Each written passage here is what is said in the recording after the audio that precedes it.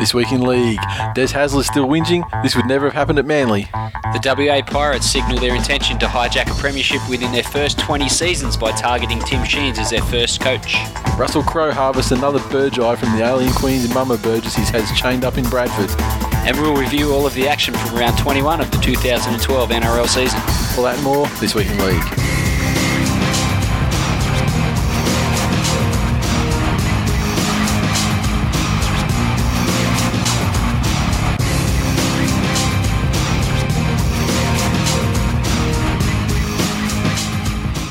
Welcome to episode number 99 of This Week in League. I'm Nate. And I'm Glen.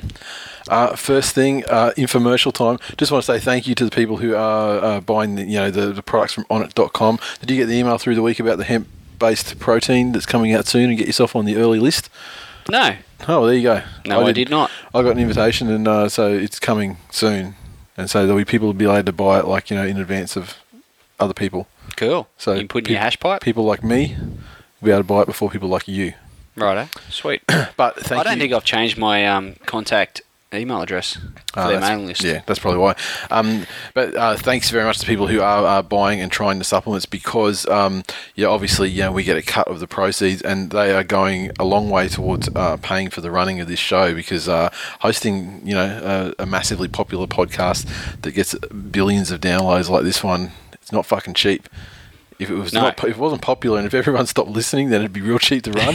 But given the downloads, and we'd still do it because we like the sound of our own voices. Well, that's right. But yeah, given the it's a reasonably popular show, it's not cheap to run, and it is helping take care of the bills. So thank you very much. Another thank you this week is to DJ X-Plane again.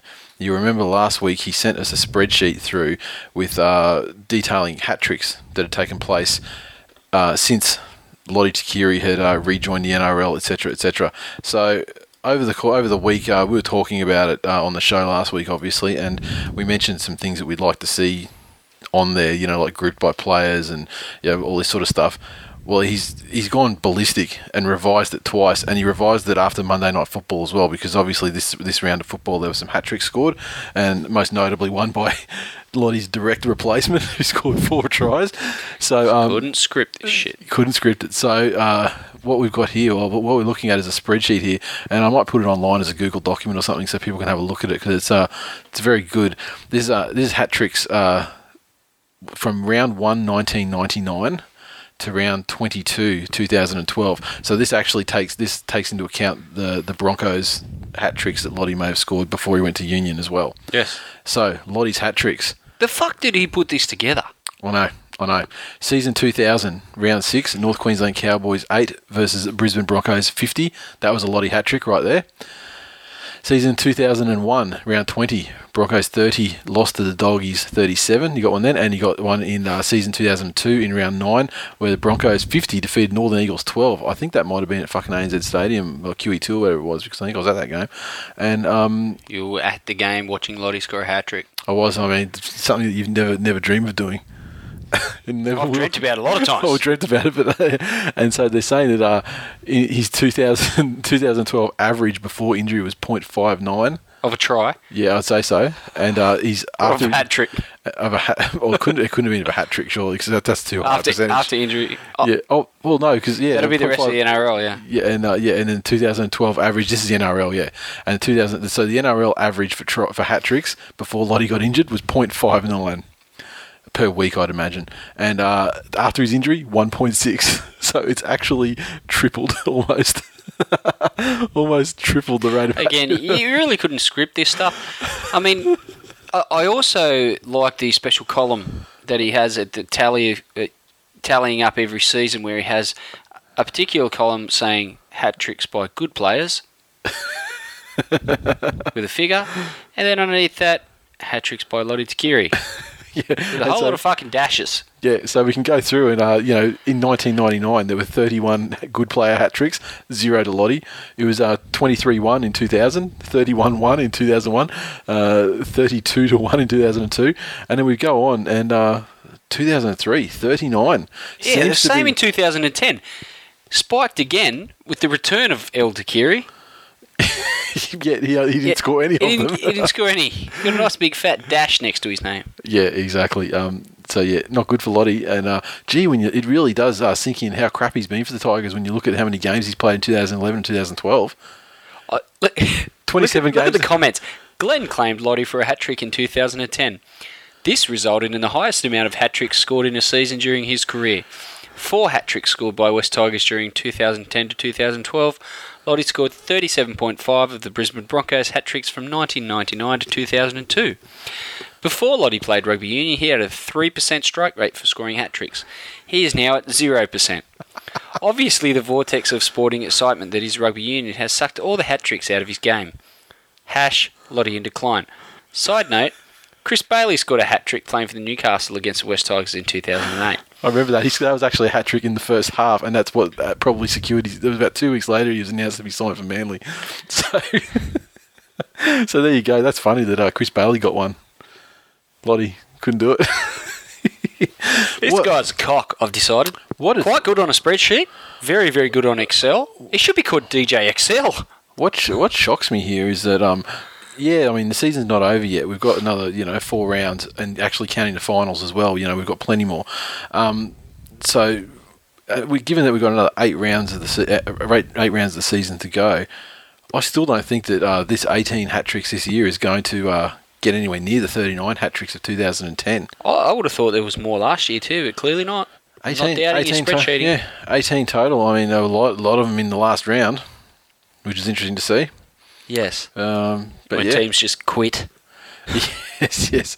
And, of course, I'd just like to point out in 2008, in finals round 4, there was one hat-trick. Of course, the mighty Wangman in the grand final against Melbourne Storm, 40-0 for life. And, of course, that is actually the only hat-trick scored in a grand final in the Lottie era as well.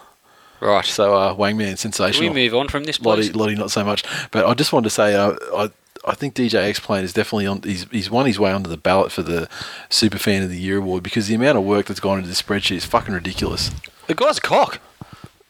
I mean, the fact that he's put that whole thing together with the sole purpose of taking the piss out of me, as evidenced by the comments on the spreadsheet. I think there's a lot of good information in there about hat tricks in general because the reason why he did it wasn't saying Lottie. We were musing he could have merely summarised things.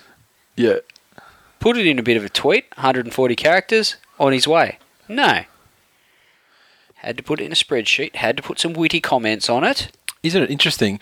Not really, no. I'm not particularly interested at all. The trend in hat tricks across seasons, when you look at when they're tallied by round of the year, when you get to round, they must be about round 2021, you start to see a lot more hat tricks in the final 6 rounds. Teams are quitting on their fans. They're quitting on their season. Clearly. But they're not defending. They're not tackling, and hat tricks galore. Yep. Just not for Lottie. That's right. Apparently.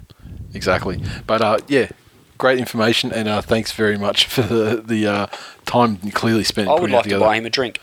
All right then. Well, maybe laced with shards of glass. All right.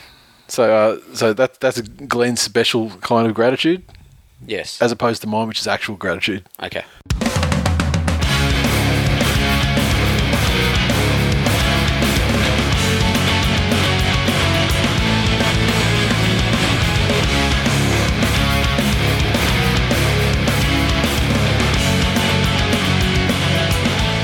News. Des Hasler fined $10,000 for his tiresome ref bashing. Canterbury, they've decided they're going to fight the fine, the $10,000 fine against Des Hasler after he was accused of using a false account of an on-field discussion between match officials to imply that decisions in last Saturday night's game against Newcastle had been predetermined. The action comes with match officials under fire on multiple fronts, including interpretation of the obstruction rule, which referees bosses Bill Harrigan and Stuart Raper often admit polarises opinion. So, it came out on Monday that the NRL had introduced tighter regulations on the criticism of referees, which prohibited excessive comments, attacks on character, and generalisations that affect public confidence. I think it was Cartwright that came out and kind of bit his tongue after the Titans game, and he revealed that they'd been spoken to through the week by the NRL.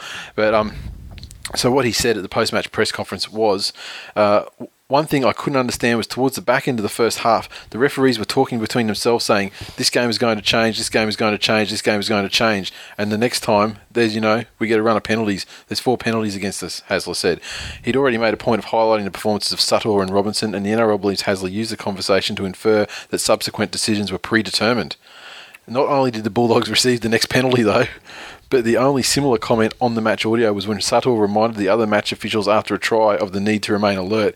We just have to remember that Newcastle hasn't had the ball yet, so this could turn around very quickly, Sutter said. Robinson replied, very true. So, what the fuck? Do you think that it is, do you agree with the $10,000 fine decision? Yeah, there's channels with which to raise your concerns with referees' performances through the NRL, and airing your dirty laundry in the media isn't one of them. So he deserves a fine, but it sounds to me like he's got half a point to make. Yeah. When you look at the context of the conversation. Well, he doesn't have any. I don't think Hasler's got any point to make, and what he's done, and the reason why he's been fined where other people haven't. There's 2 reasons why he's been fined where other people haven't been. I've seen a lot of people making it like a Tuvi versus Hasler thing, and they're kind of going back to Tuvi's spray of a couple of weeks ago.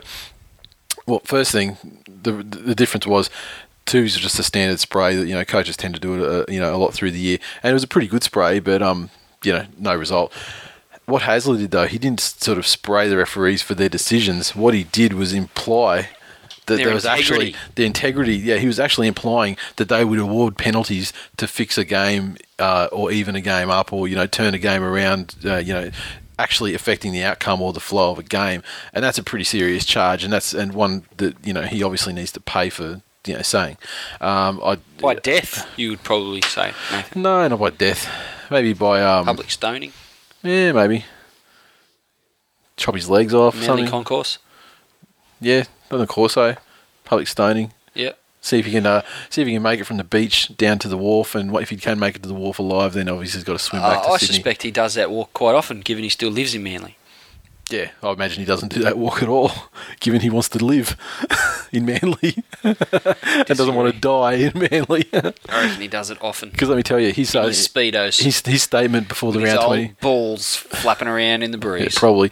Given that he made that comment before the round 20 game, saying, I could rock up to Manly fans, house, and they'd have me over for a barbecue. Fucking dreaming, mate. You are dreaming. Not many people would do that. There's probably some fans that wouldn't take him in. There's probably a lot that would. Yeah, I'd invite him in. Considering some of your best players and your coach are still like great mates with him, still hanging out with him. I'd invite him in. Bury him in a fucking shallow grave, cover him in dirt and fucking coals, call it a hungy. Yeah, there you go. That's a barbecue. That's close enough. Him over for a barbecue, that's close enough. That's close enough to a barbecue. A hungy, is that what he meant? Something like that. You can get buried in a short grave and fucking burn him. Yeah. Potato a la Des. Exactly. So what you're saying is that you agree with the $10,000 fine and it should have been higher? I would agree with that too. Good job, Glenn. I agree with you. We agreed. Let's move on. Just want to say we got a tweet as well from S. Borelius. Sammy sent a tweet about this specifically and said that Hasler gets fined $10,000, so Nate got the CEO job after all. Ash, the game is going to change. The game is definitely going to change. The game is definitely going to change. Russell Crowe, he's at it again, signing another Burgess brother. So now they've tied all 4 Burgess boys to the club. South Sydney officials will move ahead with trying to keep the player who's so far the best of them. They've signed Thomas Burgess, who's a 20-year-old twin of George, and Michael Maguire has said preliminary discussions have already started to ensure that Sam remained in South's colours beyond next year. Having his brothers alongside him obviously will be a significant... that carrot to wave in front of him. No way any of them would go anywhere now, other than maybe back to England. And and they'll become the first club in more than a century to field a team with 4 brothers next year. And George has also been re-signed until the end of 2014. Sam and Luke are off contract at the end of next season, but Maguire said discussions were taking place to keep them. We're obviously talking to both Sam and Luke. They're part of what we're trying to build as a club. We're a family-oriented club. This is one family that they're oriented around. Family-oriented, as long as your name's Burgess. Yeah. Maguire said Thomas showed similar traits to his brothers. I watched him a little when I was overseas, the former Wigan coach said. I met him when he was out here over Christmas time. He's a very similar mould to the other 3, hard-working, very focused, with a head like a watermelon. Maybe I have made some of that up. Yeah, exactly. So, Any comments to make on that? Oh, look, good luck to them. Obviously, Russell Crowe's got a deep connection with the Burgess family. Sam... To the point where he's actually artificially inseminating the mother. I'm not saying that at all. All I'm saying is that Sam Burgess bought into that culture they're trying to build at Souths, and his brothers are obviously doing the same. And I don't have an issue with it as long as they're good enough to play first grade. And I don't care. So far, so good. I think they're. I don't care if they're good enough to play first grade either. It's Souths. Hopefully they're not. So yeah, Corey Parker out for a month. Breathing a huge sigh of relief because earlier reports, especially around the Supercoach playing circles, were that he may have been gone for the year. But it's looking like it's 2 to 4 weeks with an AC joint strain in his left shoulder. So it could rule him out of the entire regular season.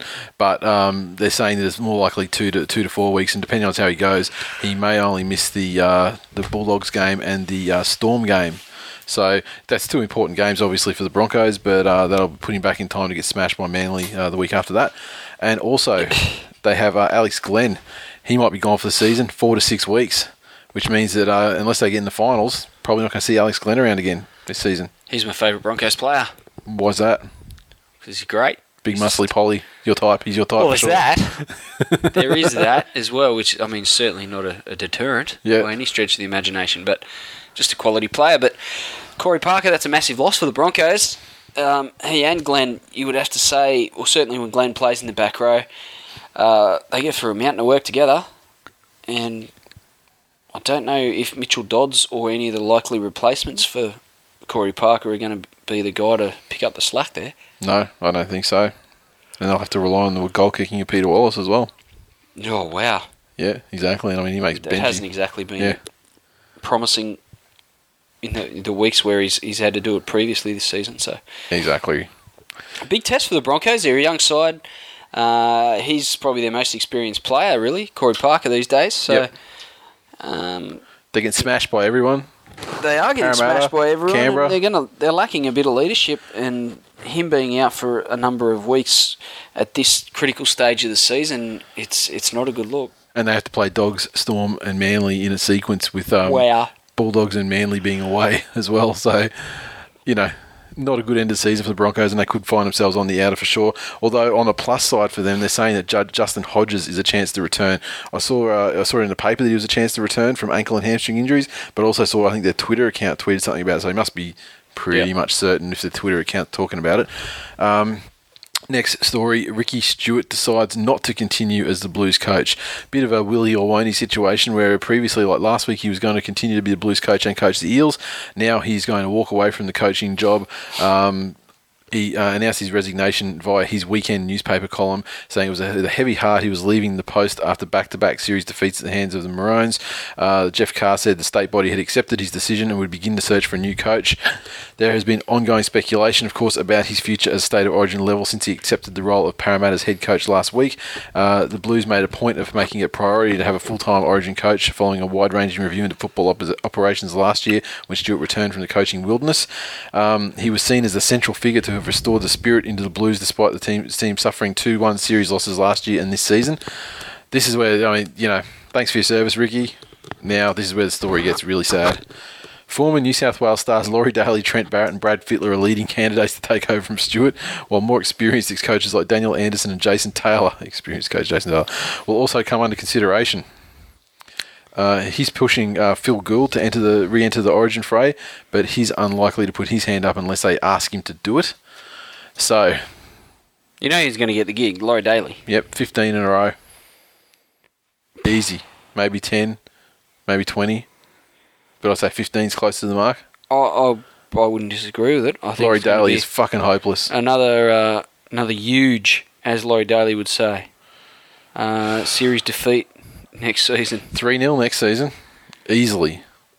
Fucking Laurie Daly, seriously. Laurie Daly's voice and the tripe that comes out of his mouth when he's a commentator, that doesn't inspire me to do anything but want to stab myself in the face with a fork. Yeah, that's right. If you were a player and you had to listen to that in a dressing room before you went out to play the toughest sport in the world, you wouldn't be putting your hand up to run hard at people. You'd be confused.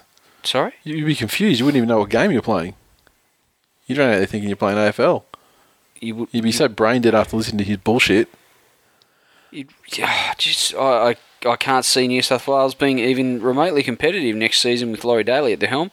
Certainly looks to be the front runner at the moment. And Trent Barrett apparently isn't a bad chance either because the fuck does Trent Barrett know about coaching? Well, he's been the understudy for Ricky Stewart for this whole Origin stint. So that's really? Yeah. Fuck, apparently. they've kept that under wraps. I knew not that. Yeah, me neither. I mean, that's what they say. I think it's ridiculous. I think Origin's dead. If they sign Laurie Daly, they may as well sign fucking Mark Gasnier to be his his motivational speaker. Yeah, his assistant coach, and get Simon Wolford in there too. And seriously, then Origin is dead as a concept. It's over. I can't see them making any out of the decision, unfortunately. Bit of a death knell with all the hard work that Ricky's put into it. This is the thing, you don't need a fucking coach. You just need a dude who can be like a figurehead to inspire them. Because Mal Meninja Cockle, he's not even a fucking half of a coach's asshole. He's not even a hemorrhoid on the ass of a coach. I mean, that's because Neil Henry and Michael Hagan are the guys running that fucking side. Yeah, but Mel, it's about instilling the Origin culture and the Origin spirit, which Ricky Stewart was doing a very good job of. And that's what I'm saying. Laurie Daly doesn't do any of that shit. He can't coach. He's not what has Country Rugby League side done?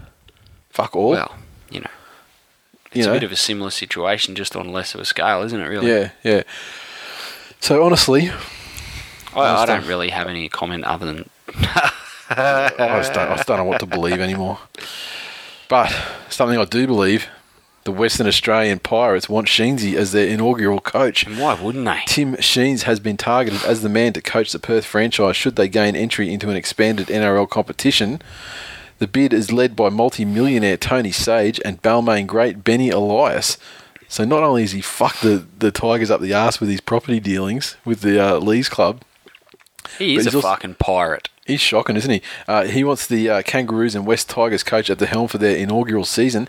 The potential franchise initially earmarked Ricky Stewart, but attention's turned to Sheens after the New South Wales coach signed with Parramatta. Tim Sheens would be terrific for a place like Perth, said Elias. My first choice was Ricky because he was available, but Tim Sheens would be ideal. I would definitely go for a bloke like him. I could go for you, mate. I've discussed it with Tony Sage, and he agrees he would be an ideal candidate. Sage, the Perth Glory owner, has vowed to pump $100 million over 10 years into the league venture. They're jockeying with a rival WARL bid known as the West Coast Pirates.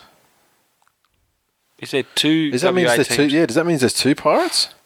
Or that Ben Elias and Tony Sage are like another consortium? That's very confusing journalism. Isn't it? Look, Tim Sheens coaching the Pirates. Yep. Only would he start speaking like a pirate? I don't know. We make people walk the fucking plank? I just think it's hilarious. I mean, there's certainly, there's a lot of concessions that come into new sides in competition to try and bring them up to a stage where they're competitive, from the get-go. But having Tim Sheens as a head coach isn't one of them. He goes for a challenge like that, I have to say. I wouldn't be surprised if they were successful, if they do indeed get granted a licence.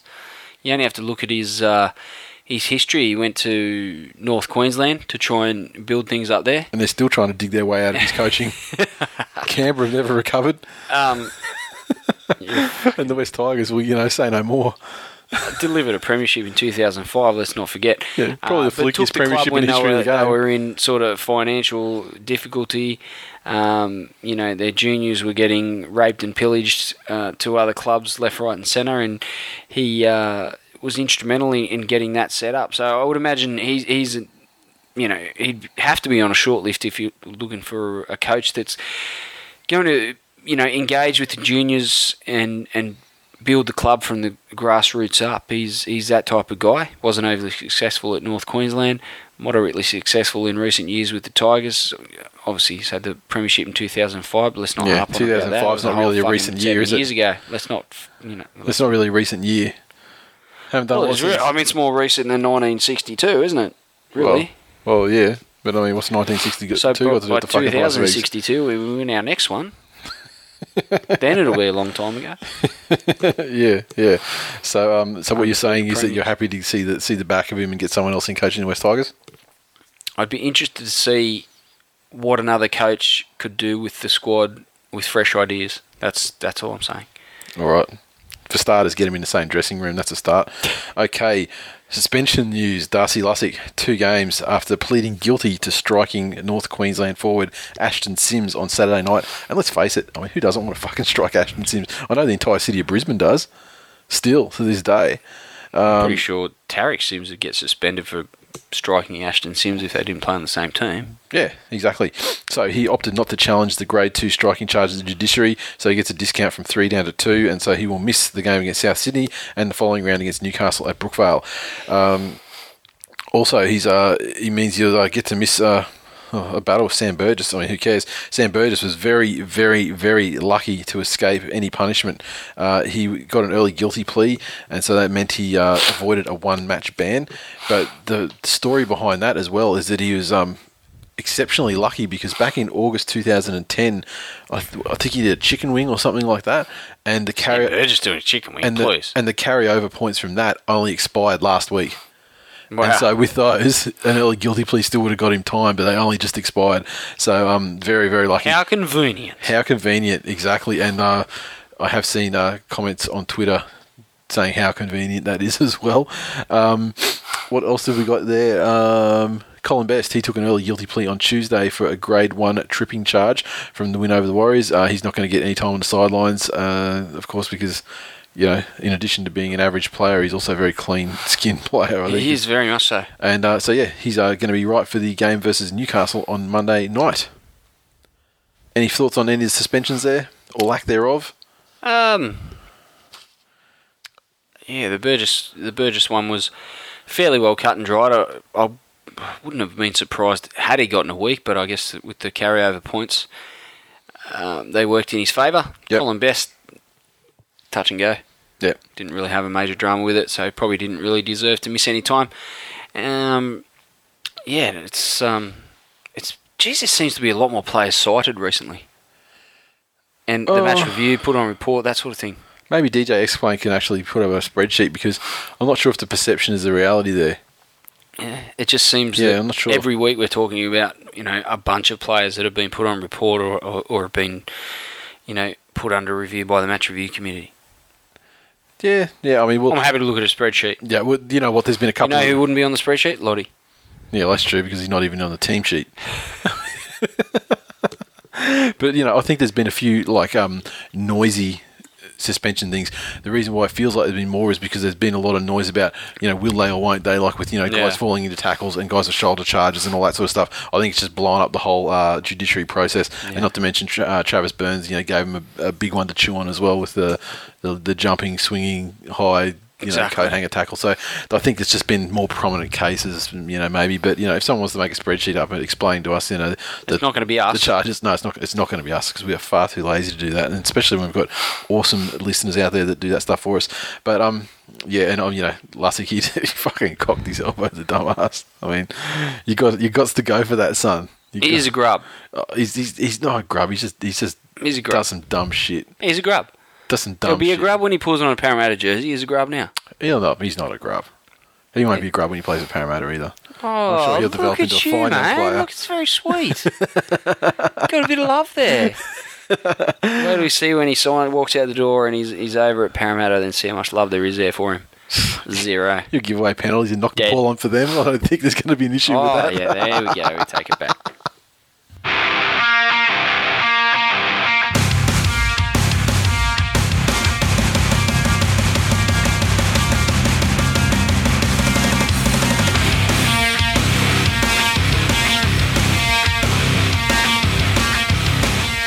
Okay, recaps. First one, Friday night, we had the one game. Because of Channel 9's ongoing commitment to butchering coverage of the Olympic Games in London, the Sydney Roosters, 26, defeated the St George Illawarra Dragons, 10, in front of a crowd of just over 12,500 at Allianz Stadium. Huge crowd for the Roosters. Massive crowd for the Roosters. And now their tries came to a ding-ding-ding, hat-trick to Mitchell Pearce, and BJ Leilua got one as well. And Asta, 4 Not of a 4. hat-trick, he got a try. Sorry, he got a try. And Braithen Asta, he was 100% record from the boot, so perhaps he's firming as the first-choice goal kicker for the Tigers next year. I wonder if Benji will be happy to relinquish. He also got a penalty goal. Well, who gives a fuck? I mean, there's a guy that's getting 4 out of 4 in Friday Night Football, biggest stage of the NRL season, and then you got fucking some dude just spraying him. I think I'm going to give it to the guy who can do it under pressure. Now, St. George, they're 10 Glen points. also loves to cane Benji about his goal kicking. Yeah, where'd she get that from? She listen to the show? No, fuck no. Like she doesn't listen to enough of my bullshit. So you mean that someone has independently picked up the fact that he's a fuck goal kicker by I'm himself? pretty sure she's heard you when we've been together caning Benji, so she's just latched on. Excellent. She's a good woman. Dragons, they had tries to Ben Cray and Matt Pryor. Hornby was 1 of 1. Chase Stanley missed his only attempt. So, good win for the Roosters, but fuck me, this was a boring-ass game. yeah. In fact, we got a couple of comments on Twitter like that. I actually fell asleep with 10 to go. Yeah, well, we're talking. I mean, people have actually reminded us, what the Vuvuzela of the year.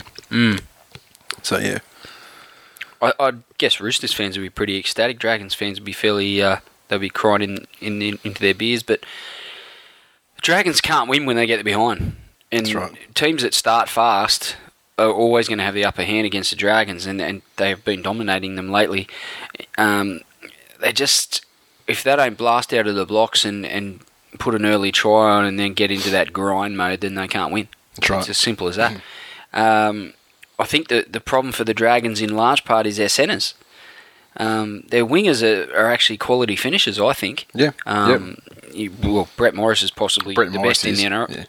Sorry? Brett Morris is, yeah. He's possibly the best in the NRL. Just doesn't get anywhere near enough ball. Exactly. Which is the problem that he's had his entire career on the wing at the Dragons. And then when did he start looking amazing? When they stuck him at fullback. Yeah. And, and then obviously, because he can get the ball on his own terms. But yeah, not to be.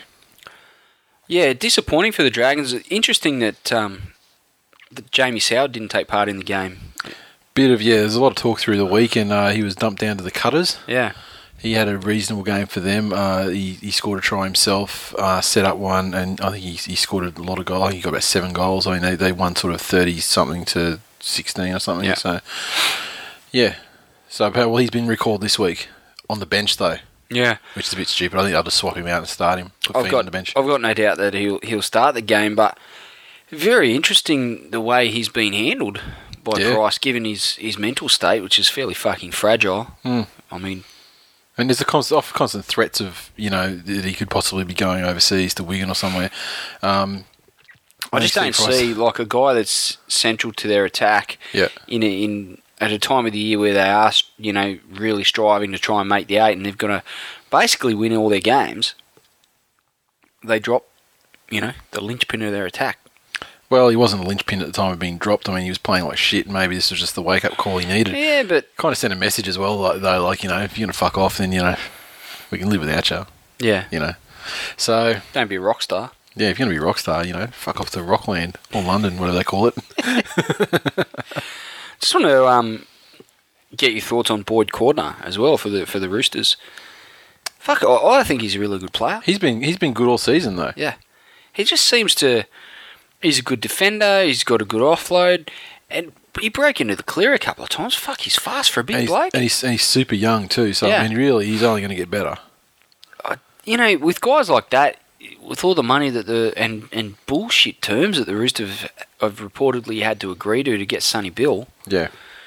Okay, Boyd Cordner is not Sonny Bill Williams at the moment, but a Boyd Cordner and a Aiden Guerra and. With some of the other forwards you got in there, that's a decent cornerstone of a pack that you can build something around for the next 5 seasons, not signing 5 fucking 1-year deals if you're lucky. Maybe Sonny Bill is just a ploy to get people through the gate so they can, he kind of pays himself off because they bring an extra 10,000 people in to watch him or something. Yeah. But if it breeds discontent with some of the other players in the club, it's going to have a negative effect. No, East is perpetually discontented. Yeah, well, as evidenced by some of their 7,000 strong crowds. But again, boring game. Let's move on. Okay. Twitter, Mr. Bowles. Can the NRL, he's actually tweeted this to the NRL, can the NRL just get it over and done with and fuck the Roosters off? #irrelevant club. #no one cares anymore. You're getting a wooden spoon. Bemson Meister. Mitchell Pearce interfering with Cray. I thought he was giving up the fanny. English people. Fanny. #big-titted bitches. #sex best. So that's going to become a thing now, is it? B_Q star. Guys, remember this game when the TWiL the awards roll around for worst game ever. #NRL in decline. Did not enjoy it one little bit. No, Bemson Meister. Lay lure through a hole. Usually he just pesters it by phone and then gets arrested. #sex pest. And at Tigers in decline. OMG, the Roosters are on fire. I predict they'll scrape into the top 8 and make the grand final. LOL. #drugs are awesome. Then we've got... Don't ever read any of that idiot's tweets ever again. Okay, I promise. GT351_Johns. The remote is getting a workout tonight, switching between anything and this crappy game of footy between two very poor sides. It's very hard with the Olympics on at the moment. You got effectively 9 channels. Yep. And at Tigers in decline with another tweet. What did I just say? Yeah, I know, and that's why I said I promise I won't, because I knew there was one coming. Well, I've had swimming shoved down my throat for the last week, and after that snooze fest, I'm begging for more. Bring on Rio 2016. And 102 Megan. It's great to see that during Missing Persons Week that the Sydney Roosters Rugby League players decided to turn up / were found. They found an extra few thousand in the crowd too. Yeah, but I mean, busy week for the Missing Persons. They could have just been arithmetic though. Next game, Melbourne Storm 46. Pumped into wooden spoon contention, the Penny Panthers 6. Yes. In front of a crowd of just over 9,000. An absolute fucking disgrace given that the game started at 3:30 p.m. and we're in a fantastic family-friendly slot for that game. Mm-hmm. No one there. Yep. Maybe they counted the people, at half-time and they're like, oh, well, it's 34-0, so we'll just fucking go home and, beat the traffic. Anyway, the Melbourne Storm, their tries came through a double to Cronk. Sikamanu Sisawaka got a double. Justin O'Neill got a double. And Jesse Bromwich got one as well. Cameron Smith, 7 of 8 on the kicks. And Panthers try to Matty Robinson and 1 goal to Luke Walsh. So a lot of Storm players on the 2. They just couldn't get over the line for the Anti-Lote. Definitely not, but fuck, that's a lot of points. Yeah. Nice way to break into a bit of form, but sadly I think that beating up on a wooden spoon contender really proves little for the Storm. Doesn't really answer a lot of the questions. Tends to be at your home. That tends to be a good a place where a lot of good results happen. Very few games are lost, sort of thing. It was a perfect storm, I think, for a flogging. I think the I don't think write headlines for the paper. That was a perfect storm. You should. You should do that. You should fuck off out of this podcast and do that. And just come back to edit it. The Storm, they're still not out of the woods though. I don't think it proves a great deal to me. But for Penrith, I think the end of the season can't really come quick enough for their players or their fans. But to try and put a positive spin on it, I think with a full off season with the squad that they're trying to build and the players that they've handpicked to come into the club, albeit with the loss of Luke Lewis thrown in, that's a bit of a spanner in the works. But I think that might do wonders for Penrith. They've shown most weeks, with the exception of this week, that they are willing to have a dig, and they do go out of their way to try and be competitive in games, even though in a lot of games they are hopelessly outclassed. So I think they're getting things better off, together off the field, and a little bit of on-field success will only enhance that. But they seem a million miles away from it at the moment. But maybe with a good off-season next year, they could start putting things together. For people that like to create spreadsheets, I'd like to see a spreadsheet on teams that have been kept to nil through the seasons, because I don't know if I'm 100% accurate on this, but I know for a fact that Penrith have had at least 3 times this season they've been kept to blank. Against you guys, against us, and it was 2 weeks in a row. And then they got the 6 here. I mean, so you're right. It's 2 weeks in a row. I just wonder how many times a team's been blanked. Yeah. In a season, duck eggs. What sort of record would be? Give us a duck egg spreadsheet. A couple of blanks and a 6, and this is not the only game where they've had a low yield of points coming through. And geez, they cough up some points as well. Yeah. Storm's closed the gap, Jersey. It's very West Tigers. Yeah.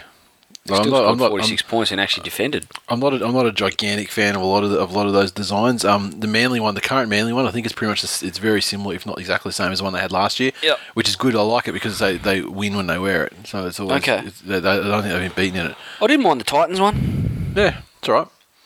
They're okay, but I mean, like special jerseys. You know me and special jerseys anyway. Like, you know, with the exception of the Tiki Warriors jersey. Yeah, and the yellow West Tigers one. And the Lance Armstrong One Nut West Tigers jersey. Sad to say. Call it Baller. The Baller jersey. Yeah, exactly.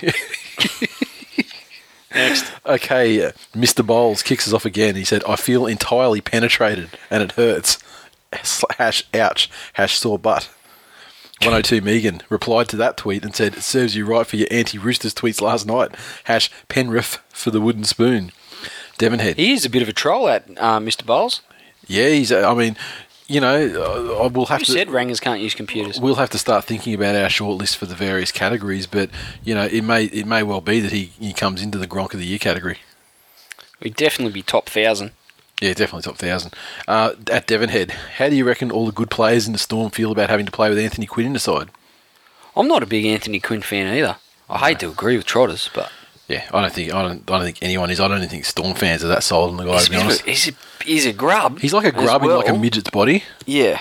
That's the best way, and so you know he can sometimes be very grubby and get away with it, but often because he's such a midget, he can try grubby stuff, but it just deflects off. Yes. You know? So he's not a really effective grub.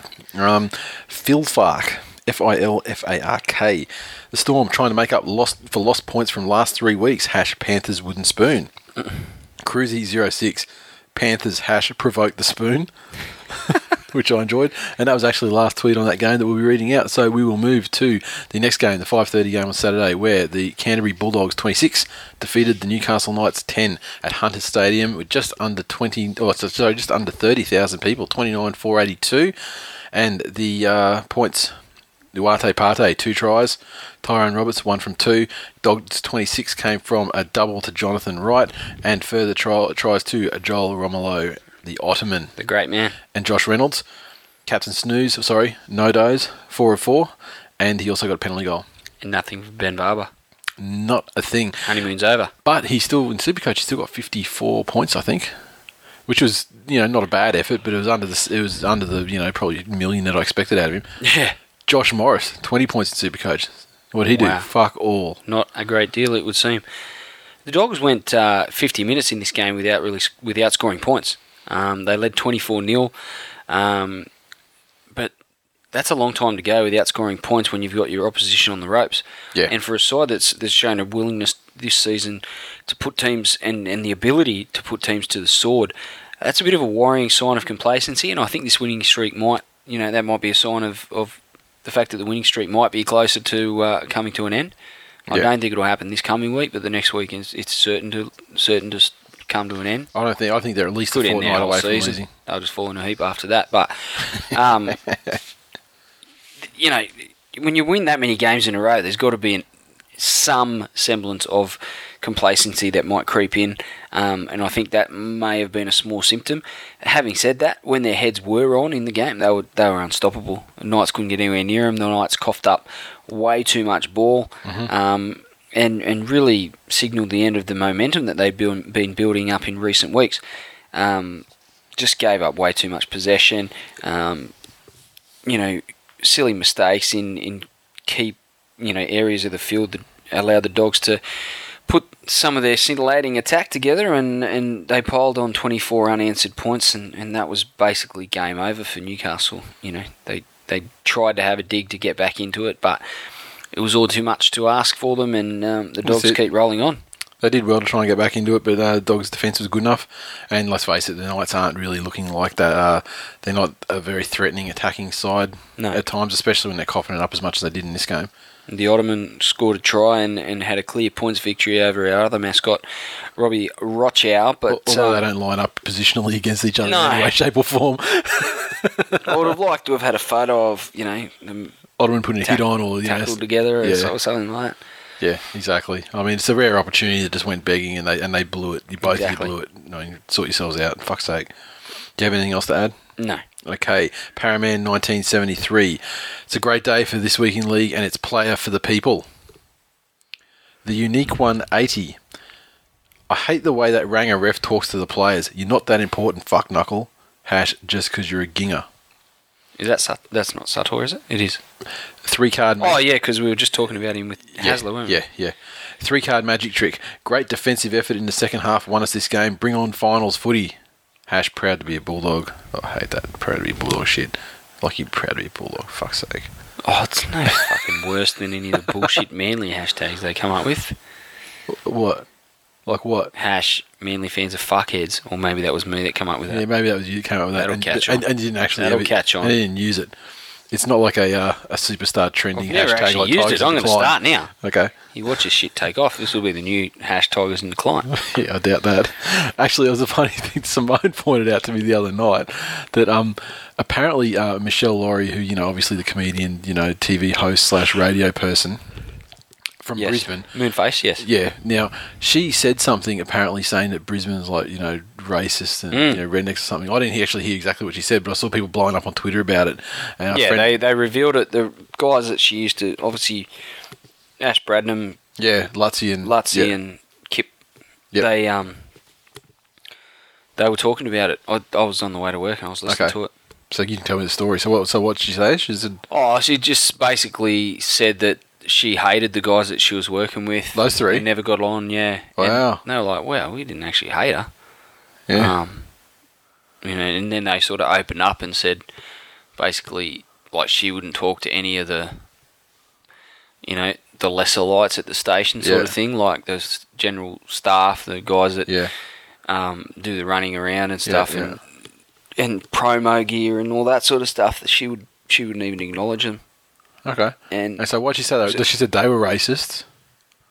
Oh, I didn't hear anything about being racist. That's what I thought she said. It was like Brisbane. I think it was about Brisbane in general. And I saw some. Yeah, she did have some fairly derogatory comments about Brisbane as well. Yeah, and it's funny. Someone who I don't follow. I think it's like Azza Jade. Do you follow? He actually tweeted her and said something like, tell me you didn't say, that you didn't say that, and then he had # Michelle in decline.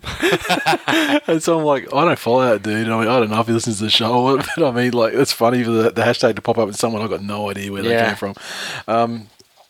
Moving along, Michael Darren 79, uncharacteristical. What the fuck, Gaznia? # English in decline. That's good. We get one every week. Literally out of Gaznia, one every fucking week. Yep. And if that's something that one of the listeners of the show want to do, that would be very handy. If they could compile Gaznia. Jesus, what are we giving everyone fucking homework this week? Yeah, pretty much. Spreadsheets and Gazniaisms. If someone wants to get those Gaznia, I mean, if written is fine. But I mean, if someone wants to get actual audio snippets of his gronkish shit, by all means do so, and we'll love you long time. And we've got someone here, Mr. X, who's through Westmail. Absolute bullshit in a Dogs game. Tahu drops the ball, Barber picks it up and sprints away, only to be called back for a scrum. Yeah. And that was points gone begging for Barber, actually. That's the last one. So we'll move on to the match of the round. It's 7:30 Saturday game. The mighty Manly Sea Eagles went up to North Queensland and defeated the Cowboys, smashed them, in fact, 8 points to 6. A crowd of about 14,500 people up there to watch the game. And it went as follows. Tries to Kieran Foran. Penalty goal to Jamie Lyon. Conversion to Jamie Lyon. And for the Cowboys part, Kane Linnett got the try and Thurston got the goal. As dour a contest as this was, I think it's a bit of a welcome tune-up for finals footy if Manly are lucky enough to make the 8. Same goes for the Cowboys. The top 4 side, Manly, Yoonga Seagulls. Same goes for the Cowboys. I think there was, there was still a lot of questions asked and their defence had to be resolute, and defence was the order of the day in this game, but it's a bit hard to rave on too much when there's more points scored in a game of soccer. What soccer? Maybe indoor soccer or fucking futsal or something. Under sixes, probably. Yeah, under sixes, maybe. Yeah. It's a worrying sign for the Cowboys. I think that their much vaunted attack, including 2 of the best attacking players in the game in Thurston and Bowen, couldn't get across the line more more often in an intense pressure cooker game doesn't really bode well for finals footy. They threw the fucking kitchen sink they did. at them as well. You know, their defence was great. And the only try they scored was just through a complete fuck up. It wasn't through anything great that the Cowboys did. It was a pretty innocuous kick. Their defence was great, but, you know, the next time the pressure's on, maybe they have to chase points. Maybe, you know, to stay in the game, they're going to have to score some points. And if all they've got in this game is one try, one sort of opportunist or lucky try to show for their trouble, then, you know, they're going to have to be a lot better come finals time. Yeah, and on Manly side of things, you know, Manly fans will say that there were 2 tries disallowed that should have been given. I'm not of that school of thought. However, certainly one of the tries, and the first one definitely should have been given. I mean, that was a try where Kieran Foran went to the line, put in a little grubber back off the, you know, in the other direction towards the post. Watmo ran through, beat him, you know, to the ball. Tony Williams beat him to the ball. He could have passed to Tony Williams, and Tony Williams probably would have, you know, bulldozed his way over, you know, because it was fairly short range, or like a couple of fucking metres. dropped it like the Gronk that he is. Yeah, or dropped it, exactly. And maybe he thought, you know, well, shit, I remember what happened in that Warriors game. He was a fucking liability. I mean, because it's funny. That was funny in the Warriors game where there was literally that play where Foran, you know, had a bit of space out wide. He looked to his left, saw Tony Williams, and went, cut it out straight to Matai. So, you know, there's not a lot of confidence in Tony Williams because he already is playing for the Dogs, essentially. So, yeah, that try there, the problem being that apparently Anthony Watmo obstructed Glen Hall from making a tackle on a player who kicked the ball, so who fucking cares? And yet Glen Hall just dived and didn't have a finger laid on him by Watmo at all. And the referees came out and said, oh no, but he fell over because he was bracing himself for a potential collision with Watmo. Ridiculous. That's what I call a bad fucking read in defence. Yeah. That's all that is. If Which he doesn't is touch, exactly the sort of thing that second man plays and decoy runners and supposed to inspire players to do. Yeah, that's exactly what they're trying to do. Is entice the opposition into misreading in defence, which leaves a gap. Exactly. Yeah. A free player, and that's precisely what it's designed for. Yet when teams execute it to perfection, they're penalised for it. Yeah, exactly. And I think we're falling into a bit of a hole with this obstruction rule. Like there was a similar situation in early 2009, first half of 2009 as well. The second try, I mean, I'm prepared to say that was 50-50. I mean, Brett Stewart ran around. I mean, there was certainly no one was going to stop him and no one was really obstructed. But I can see how they go, you know, when they're looking for tries, they're not looking for reasons to give tries these days. They're looking for reasons to deny them, even though they've got the benefit of the doubt rule. So I'm prepared to concede that. The media's got the referees fucked. That's why. Yeah. Because every time they do make a mistake, the media jumps all over them. Yeah. So they scrutinise it because no one wants to, be in a position where the referees are bagged because they made a mistake and a try was awarded. Yeah, but that happens every fucking week too. Yeah, but you know what? The funny thing is, like, everyone sitting at home goes, "Oh, that's not a try," or "That is a try." And they're pretty much right the entire time. The commentators that are talking about the game while this is all going on in the video, and they're watching the replays as well, they're all the same going, yeah, this is definitely a try. And then they go the polar opposite up on the screen. Yeah, so. Exactly. So let's face it. I mean, people can make the correct decisions here. It's just ridiculous that video referees are they're so consistently the exact opposite of what everyone thinks. So maybe they do need a 3-panel video referee or something, so you get 2 in 1 or something. I don't know. It's not overcomplicated. Let's just get one person up there that knows what the fuck they're doing. Well, yeah, that's exactly right. But very good to see Manly at almost full strength. Win by 2 points, 8 points to 6. What a fucking exciting encounter. Let's playing against another side that's vying for top 4 and for the finals, and through the kitchen sink with 2 Queensland legends in their side. Oh, look, just tearing people apart this year. There's every chance that the Cowboys might play the West Tigers, their nemesis. And what happened to them last time they played? Sorry? You're only as good as your last game. What happened last time they played them? We only had 6 fit players. Oh, that's what it was. It was the players' excuse. I was sure it wasn't the refs as well. Oh, you want to talk to me about fucking excuses when your team loses? Yeah. Really? Yeah, I do. Well, that's good. Maybe you could educate me on those, given you are an expert in the field. Oh, no, I haven't had much practice this year, mate. Can you read some tweets out, please? I haven't had much practice this year. Before I kick you in the face. This is funny. CBBIT. Manly performance not convincing of a top 8 team. Would not expect them to miss 2 scoring opportunities in the first half. This goes after. This guy sends tweets in very rarely, like probably 3 this season, but they're always after, usually after a Manly loss, saying, "Oh, Manly aren't a top 8 team." Might be an alternate GT Johns account. It may be. And then we've got Kerim Karan said, "It's good to see the video ref penalised Anthony Watmo for using the force on Glen Hall. # Jedi Master Watmo." And then we've got your mate Shaboogan. I'm no Manly fan, but this video ref is biased as fuck to North Queensland. Same one who fucked New South Wales in State Origin 3, and that is coincidental. It was Steve Clark in there who loves to fuck people over that aren't Queensland, and he's got # coincidence. Then we've got Tirana 355, 50 heart attacks later and Manly win. Smiley face. Mad Dog _ no space. Another person who's come from well behind in the pack, but he's gronkish to the max. Fuck, I hate when Manly win. Their fans are the biggest fucktards in the NRL. Agreed. Yeah, I think it's an alternate identity for you. CK Jonesy, semi-final style game. Even with the refs on the cow side, we prevail back to back. Whatever. NQC 81, Cowboys fan. The only fan. back to back is you two in the shower together, rubbing your asses together in some sort of kinky 50 Shades of fuckhead sex act. Sounds like someone's wife's got fucking something on the nightstand. She sent you down to Bunnings with some cable ties and fucking anal beads. No, definitely not. But I did go to a barbecue with some friends and took the boat out on the weekend. Yeah. And they've all read 50 Shades of Grey. Yeah. And I was talking to the boys and we're all, and something, the book came up and I was like, yeah, it's interesting that, that he's into anal fisting. And they're like, oh, Glenn, what are you... I said, hang on a sec. You guys have all read the book and it's all like, oh, it's all so dreamy, oh, it's so great. And then Glenn says it out in public and I'm the worst person in the fucking world. You guys are all sick. You're a bunch of sick bitches. You know what else is sick? You and Jonesy rubbing your asses together in the shower. So a Cowboys fan says, credit to Manly, the better side edged out the result. Defence wins premierships and both sides will be there at the pointy end of the season.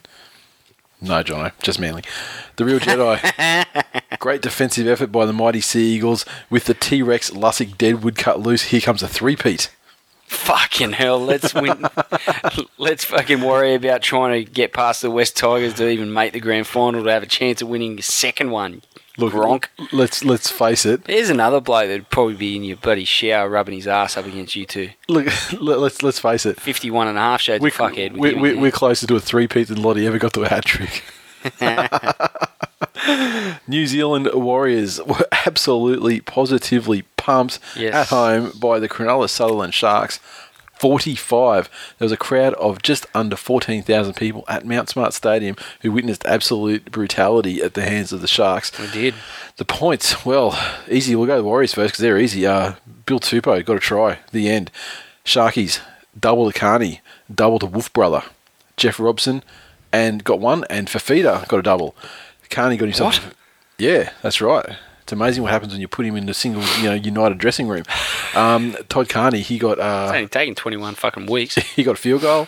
He got 7 from 7 on the conversions, and he got a penalty goal. So an absolute masterclass from Carney. What did he get in Supercash? He must have got about 600,000. He got just over 100, I think. 110, maybe 120.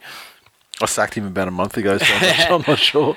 Look, the Warriors are in freefall at the moment. They've surrendered their season really meekly, which is disappointing from a club that promised so much. I mean, sure, they weren't pre-season premiership favourites, but they weren't far off, and they were grand finalists last year. But might as well call them the New Zealand Tigers. You may as well. Really? Yeah. New Zealand Tigers in decline. I can't argue with that. They're your second team now because they're Tigers.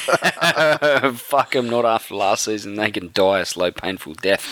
The Sharks showed an ability, I think, to play a finals-type game plan, and the amount of possession that the Warriors gifted them, they showed their attacking potency to score 45 points. In recent seasons, we've given the Sharks a lot of flack for not being able to score points, but with Carney in that sort of mood, they were unstoppable.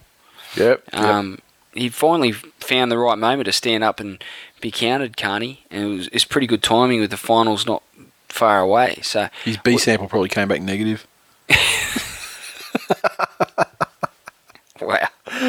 Wouldn't that be Allegedly. a story? Another 2-year ban for him. Paul Gallen's decision to play hurt, I think, may just make the Sharkies season. They've been struggling for the last couple of weeks, and the fact that he said, okay, I'm not 100%, but I demand to play, and come out and led from the front, and Cronulla put such a positive performance together, I don't think it's a coincidence. Having said that, I think he's running a fine line. Yeah. If he continues to play hurt with the way that he plays the game, it's not like he's a shrinking, violent, sort of hanging out at the back of the field, not doing a great deal, picking the odd moment. He's in everything. And he's in every tackle, he's in every hit-up. So. And he doesn't need to think just about Flanagan, he needs to think about his other super coaches. Yes, that's exactly right. If him and Parker go down, Supercoach would melt down. Exactly. Well, it certainly even it up for the people who didn't play well enough to afford those two. You just have to have a side full of Tigers. It's the only way you'd win. Nah. No. You got anything else to add? No. On this butchery? Okay, now, I don't generally when I'm picking the tweets out for the games, I try not and double up on people unless they're, really worthy tweets because I just want to give everyone a go. However, on this occasion, we've got someone here, Liam Hanley, whose name on Twitter is @Hanley with an E, 1993. I'm gathering that he's a Warriors fan. And let me tell you, he was really fucking pissed off about this game. And I had to include some of his tweets because he kind of went on a rant. The first one, at least the Warriors can now focus on the minor their families. Then he went on to say, the Warriors squad has been arrested for murder. One thing's for sure, their defence will be shit. Why did Steve Rapier cross the road? Because he's a bigger asset to the other fucking side, Drongo. Wowzers. Richard Branson bails on sponsoring the Warriors. It would be unfair to have Virgin on a team that gets fucked every week. That right there, gold. That is probably the greatest. I mean, that's the greatest 4-tweet sequence I think that we've ever seen in the history of this show. And I mean, he's really thrown the gauntlet down to Bemsenmeister to say, look, you came out blazing and you go fairly well each week, but that's just a sensational stretch. Yeah, Bemsenmeister's tapered right off. He used to be funny. Now he's just a bit of a skinny ranger. Okay. Unfunny, skinny ranger. Warmess _ Sharks went up by 18 plus and didn't go on to lose the game. Warriors must be dumbfounded. Pathetic bunch of pea-hearts. #shithouse. I take it that he may be a Warriors fan as well. Wow. Aussie 11198. This Gronk. The Warriors are declining faster than Nathan Tinkler in a world without pies. #fat mess. #fat shit. There you go. So that fat mess thing, didn't really take place on the show, but it's still kind of eked its way into the general TWiL Nation hashtag collection. That it does. Next game, we're off to Sunday now, the 2:00 game, Canberra Stadium. Not even 10,000 people down there because it's cold as shit. Canberra Raiders, 28, defeated the Brisbane Broncos, 12. Now, the tries, there was a double to Josh Dugan. Jared Croker got one, Travis Waddell got one, and Fempson got one. And it was 4 of 5 conversions for Croker. The Broncos, they got a double to Alex Glen. And Wallace actually was 100% on the kicks as well. Brisbane's young side is shot for confidence at the moment. They went behind, they were in this game for a long period of time, and then they went down 16-6 it was. They fought their way back to 16-12, and it looked like they were actually pouring it on a little bit. And I think the turning point, they may have got a penalty and didn't find touch or something like that. And I think that might have been, and I think at that point, Canberra scored what ultimately was the match winner, match sealer, shortly after. They did that against the Eels, didn't find touch. Yep. Trying to bite off more than what they needed to. Parker's injury only enhances their desperation, given their lack of confidence at the moment. To try and turn things around at this stage of the season is going to take a gutsy effort and a severe change in form to really challenge for the premiership from here. They're in danger of sliding out of the 8 altogether. I'll never forget the analyst that said that they'd start off really well and then the kids would get tired and the shine would rub off and they'd fade towards the end of the season and amount to nothing. Never forget the genius that said that. Don't recall it ever happening. Can't wait for the hits and misses show on that. When you see the Raiders play like this, you realise that what a wasted opportunity this season's been for them, even considering some of the injuries they've had to key players. They defended really well. They threw the ball around, scored points, built pressure. Yep. Just why can't they do that every week? Yep. It's okay to be doing it now when you're trying to make a run at the finals and one loss is going to spell the end of your season, but could have made things a whole lot easier on yourselves how they performed a little bit better. Mm-hmm. It sounds like I'm talking about the West Tigers, but no, I'm talking about the Canberra Raiders. And yeah, I just think they're a better side. Even without Camp, you take Campo out of the equation, who's probably their best player. I think they're actually a lot better than what they've exhibited in large parts of the season. I don't think that Cat's Hair can be considered their best player anymore because, surely your best player would have to play, in the last 2 seasons to actually qualify as being your best player. Yeah, that's a very interesting point. I'm not sure what the answer is for the Broncos. They look really tired and they look out of fresh ideas, and some of that comes down to Hook, but also a lot of it comes down to Peter Wallace. He's the guy that's got to be steering the ship. Corey Norman, this is his first season of full first grade. He's had some really good moments this season and has probably exceeded expectations, in my opinion, but Wallace seems to be... He's dropped a peg. Yep. Or two, I think, and the harsh reality of life without Lockie is really starting to dawn on them all and their fans. The way you hear some of the fans now, during the Parramatta game the other week, just the contempt in the voices of some of their fans around us. Yeah. It's just like they've had enough, and they want things to turn around. And back in the Lockie days, he'd be able to pull some piece of magic out and they'd jag a win. But yeah, funny it is. It's just not there anymore. This decline is very reminiscent of the end of last season, except for the fact that last season didn't happen till right towards the final, like during the finals, sort of thing. And yeah, once again, with the burden on Peter Wallace to be the guy that creates something, they're in deep shit because that guy's got a creative bone in his body. I'd agree with that. Quite frankly. Now, what have we got on the Twitter here? Cruzy06. Someone, and this is actually a very funny thread that happened through the course, so I don't have all of them down here. He said someone needs to put an old school on Ferguson, basically, at FergieFerg2 on Twitter, to stop his wannabe gangster on-field bullshit. And I'll give him kudos for actually including Ferguson in that, actually tagging to him. And then he went hard on him and smashed him with about 4 or 5 tweets where... And Cruzy's he doesn't really go in hard on people. For some reason, He was just smashing into him non-stop. The Chapo82... Ferguson's trying to be a hard cunt, LOL. # stick to taking selfies. # cream puff. # not a superstar. Devonhead. Unless it's played on Friday nights, the Broncos won't win the comp. True. Yeah. Chapo again. The Broncos are done for this season. # send them to the dog food factory. # Gronkos. Jesus. And we've got one here from, I think it was from Solzy.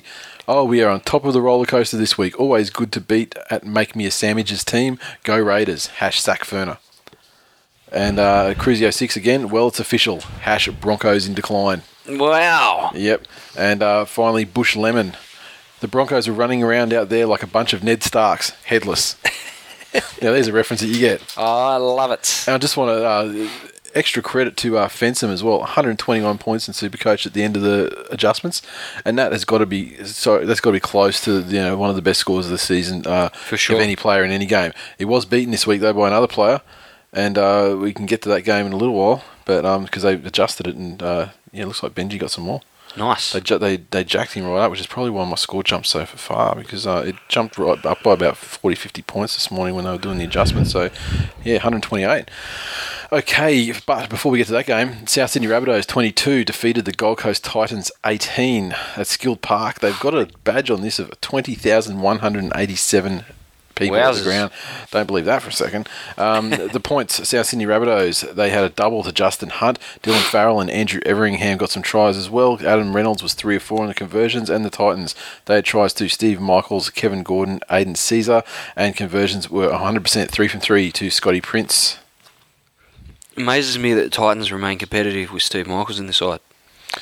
Yes. And he scores tries. Yeah, he certainly does. I don't know how they do it. I don't know what serum or concoction that Cartwright makes him drink before every game, but it's working. The Bunnies are in great form, I think, and probably not too surprising for someone like yourself, but their players seem to be getting really mouthy. Princey threw the intercept, and players sort of hung around and gave him a spray, and this could all come crashing down around the Bunnies' ears, Tiger style. Mate, they're going to get their comeuppance next week, the way they're going. Yeah, and it only takes a couple of losses, and then you're sort of limping into the finals and you get blasted out. I would like to see South and their fans in particular, and their players, just tone it down a bit. Don't talk about winning premierships. Reserving space on your body for tattoos and shit. Like, just tone it down until you get there. Yeah. I just... They've been burnt so many times, you wonder why they continue to put themselves out there and come crashing down. Good sign for the Bunnies is the fact that they're going to be even more formidable. You know, they're on a bit of a streak at the moment, and they've still got Inglis and Luke to come back, and they'll be fresh as daisies. And they'll also have points to prove and chips on their shoulders, which is a pretty good sign for them. Not so much a good sign for anyone they've got to play for the rest of the season. Yeah, I just think that maybe a chip on the shoulder of Luke isn't really the best thing in the world. I mean, as it is, I think it does mean he may murder someone, for sure. But yeah, exactly. He'll just get suspended, within 10 minutes, or you get sent off and cost them a game. I still don't really rate the Bunnies that highly, and they were very lucky in this game too. I mean, it was only a 4-point margin in the end, but there were some critical refereeing mistakes in a sequence there that denied the Titans what appeared to be a fair try and gave the Bunnies what appeared to be not a fair try. I think it was a knock-on from Chris McQueen. I think the plain as a fucking day, but for whatever reason wasn't picked up and they're given a try. Now that 12-point turnaround was massive in the context of the game. Absolutely. It could have changed the result for sure. And it's a shame yet again that we're talking about the refereeing having played its part in a result in a game at this late stage of the season when teams are playing for their seasons. Exactly, especially the Titans. I mean, that win, that kept them in the 8. Yeah, they really needed this win, and I think as much to prove that they belong, with teams like the Bunnies and the rest of the top 8 as for their finals chances. So they've been dealt a fairly cruel blow, and South roll on. Exactly. Okay, now, Sheboygan again. Just when I think the video refs are in Queensland's pocket, you get a clanger against the Titans. Fuck Harrigan. Aussie 11198. Is it just me, or does South get all the decisions? Why anyone would want this gronk of a club in the grand final is beyond me. Says the Dragons fan. Here. Garbs at 1985. To lose by 4 when the video ref got the call on the Rabbits' second try dead set wrong pisses me off. This could cost us the finals. And then he went on in another tweet, which I didn't put down here, but he went on to say not only cost them the finals, but cost them a place in the grand final. And to that I say, settle fuck down. I mean, the finals, yes, but come on now. You can't look ahead to the grand final that quickly. And Nudgu said, Sam Burgess gets no suspension with an early plea. The discount for being a media darling is not a myth. Agree. Yeah, it makes you wonder. Yeah. It does. Even if at its very slightest it taints someone's perception of the guy in question, which then leads to, a favourable result. Yep, exactly. Oh, to get the perception out there that, it's not his go. Yeah. If you get that out there, then yeah, it's the end. Okay, and now finally, Monday night foot bitch. The West Tigers 51 defeated the Parramatta Eels 26, just a touch under 15,000 at Campbelltown Sports Stadium. And the points, well, Tigers, 2 tries to Matty Utai. Chris Hino, he got one. Adam Blair got one. Fucking miraculous. Tim Monson, even more miraculous, got a try. And the new superstar, 4 tries to Marika Croy-Betty. Fucking hell, a sensational effort. Dean Vare-esque in his debut, not his debut, but his coming out party. Second game. Yeah, he's certainly his coming out party as a player. Not only was his name well and truly called, I mean, no one will forget him. Ever. After a massive, memorable performance. Benji also got a field goal. He kicked 7 of 9 on the goals, and the Parramatta Eels, their points came through tries too. As doubled the Mulaney. Ben Roberts, Talima Tautai, and Ken Seo also got tries. Luke Burt, 3 of 5. As a Tigers fan, I was a big fan of Jake Mulaney, who was at the club playing for the 20s. They sort of let him go because they obviously had raps on Tedesco and Moulton had the fullback spot nailed down in first grade. But, geez, he's going well at Parra. I knew he was quick, but fucking Jesus. Bought him for $87,000 Supercoach too, and the motherfucker's just delivering week in, week out. As you would expect. He's so light on his feet. Yeah. His little fellows... I guess he's probably played his whole career trying not to get ragdolled by people a la Brett Hodgson. So he's adapted a little bit of his game. He's just... The try that he scored where he had one player in front of him, and then Moulton was in really good position to tackle him. Just ran right around the outside of both of them. Yeah, yeah. It was very impressive to watch, and I was happy to see him have a good game, albeit, very nearly could have been a Tigers loss and spelling a death knell for this season. But defence was certainly not the order of the day for this game, but it was nice to see the Tigers put some points on. Haven't really seen them blow the cobwebs out of their attack this season as much, and this was a game where they fell behind quite considerably on the scoreboard, managed to claw their way back into the game and then go on with it. So I was proud of that, but I wasn't real proud of the defensive lapses, especially from people like Gareth. Adam Blair had a few. And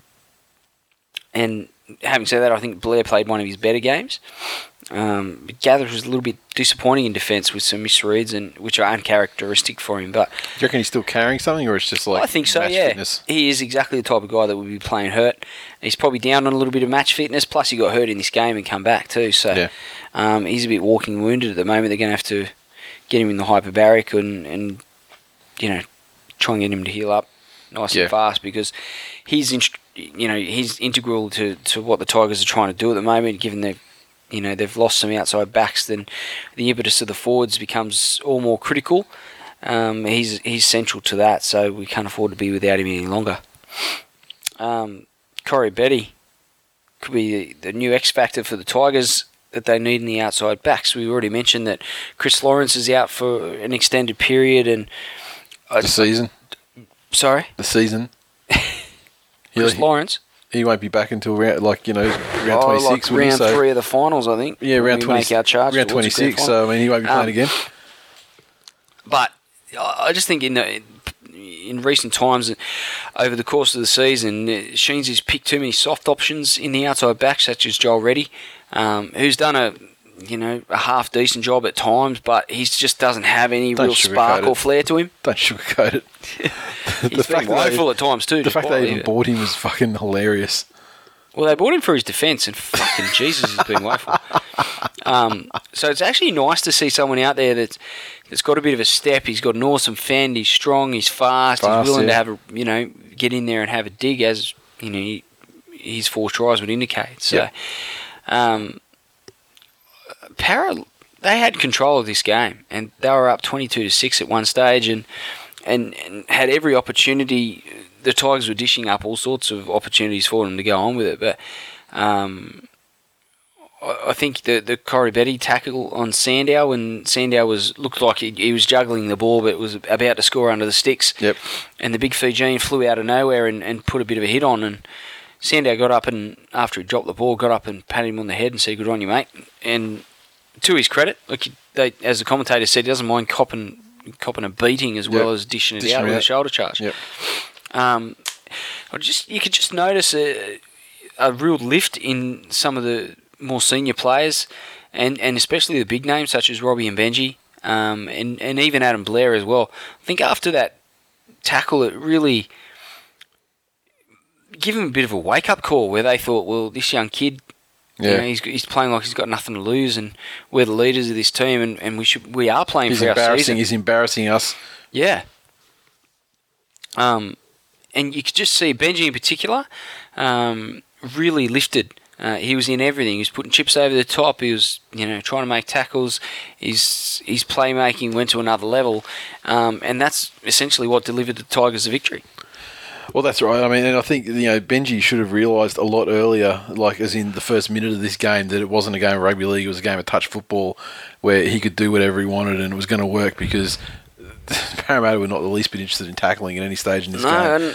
And some of those tries were just embarrassing to see. I mean, Corey Betty. For 41 minutes, good on the Tigers, eh? Yeah, I mean, more the Parramatta didn't throw anything at them at that point after that either to really test them.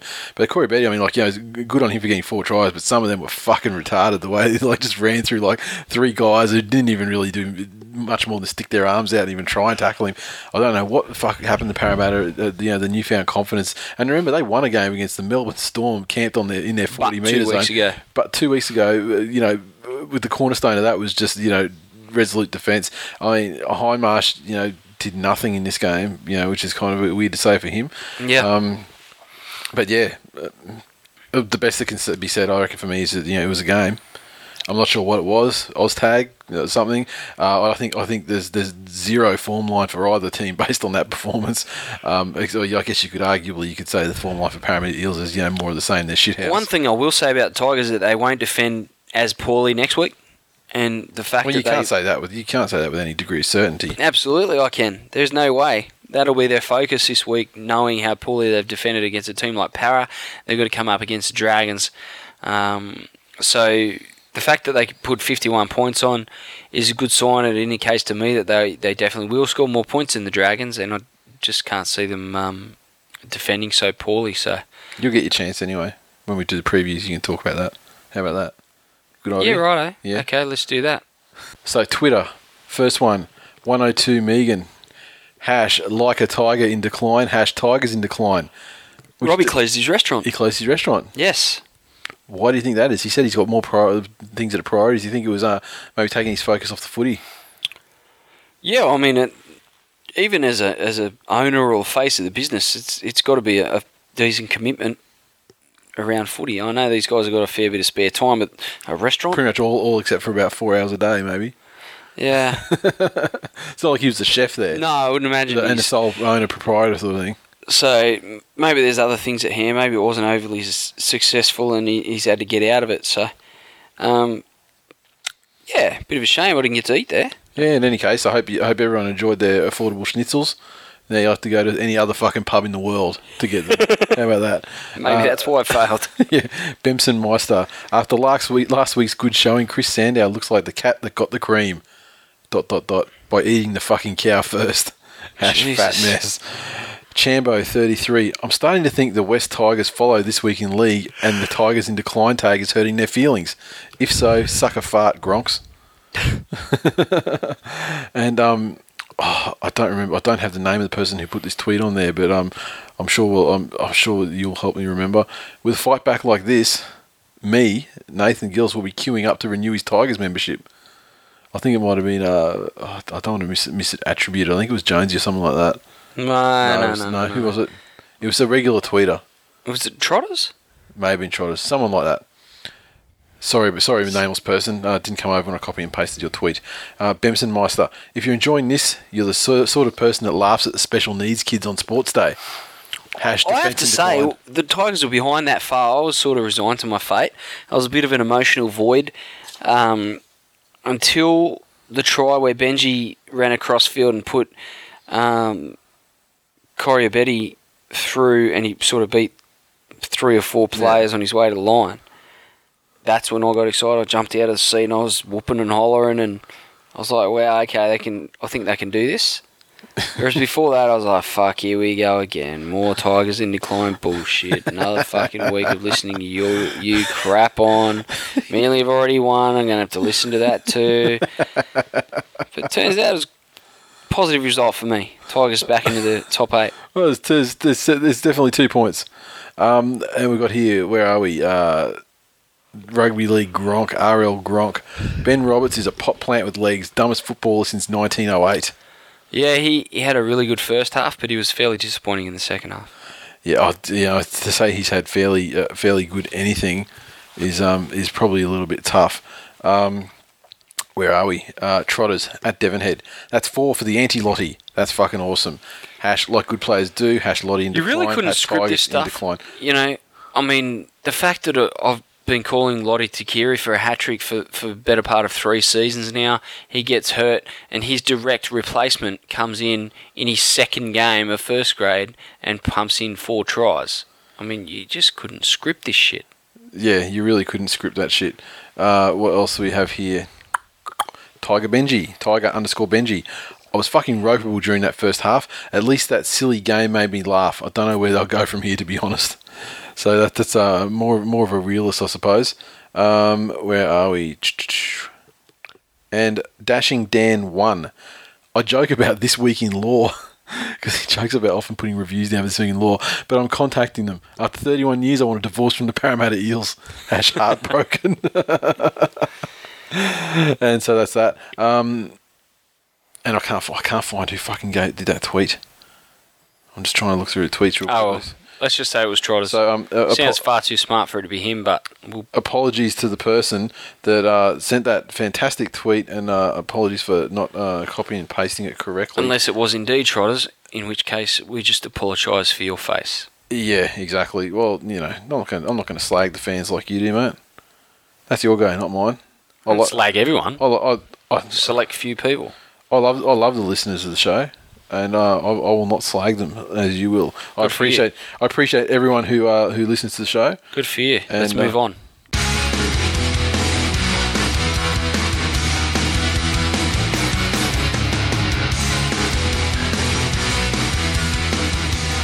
Okay, previews for the upcoming round of action.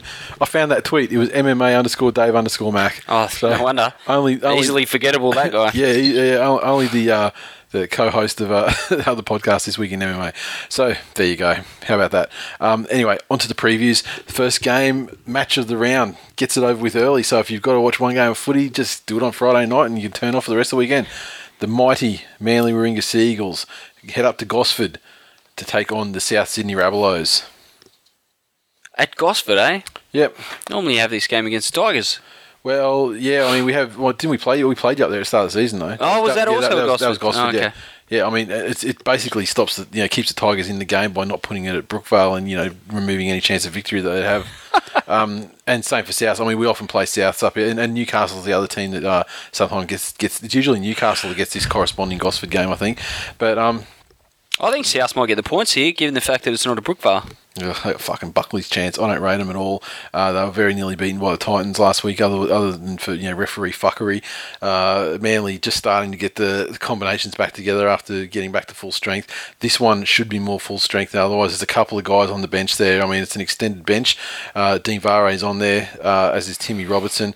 So I'd say what's going to happen is there is the potential that Jason King won't be in the side, although he's been named to come back, and there's probably potential that Matai won't play as well. I think Souths have got a much better chance if Matai's not there. But otherwise, I think Manly they'll take a lot of confidence from that game against the Cowboys defensively. That they can take care of anything that the Rabbitohs throw at them. And I think, defensively, I think the Rabbitohs are a much easier proposition than the Cowboys.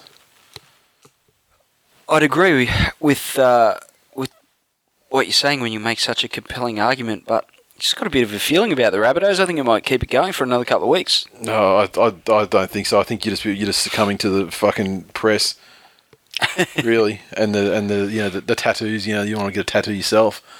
You're just desperate to get more ink. You want to get a Rabbitohs premiership ink. You've been sold. Yeah, sold a lie by the media. That's really not going to happen. But yeah, I think if the Rabbitohs start well. And can build that momentum. As I've said before, they do run with momentum probably as good as any side in the comp. So Manly don't mind coming back from 18-0 down just quietly either. No, that's true. And and I think Foran and Cherry Evans are starting to get back to their dominant best. There's just no way I can see Manly losing this game. Sorry, so I think the Rabbitohs in a tight one. Yeah, tight one. I think Manly win it fucking easily, and they'll probably expose the Rabbitohs for the pretenders that they actually are. Next.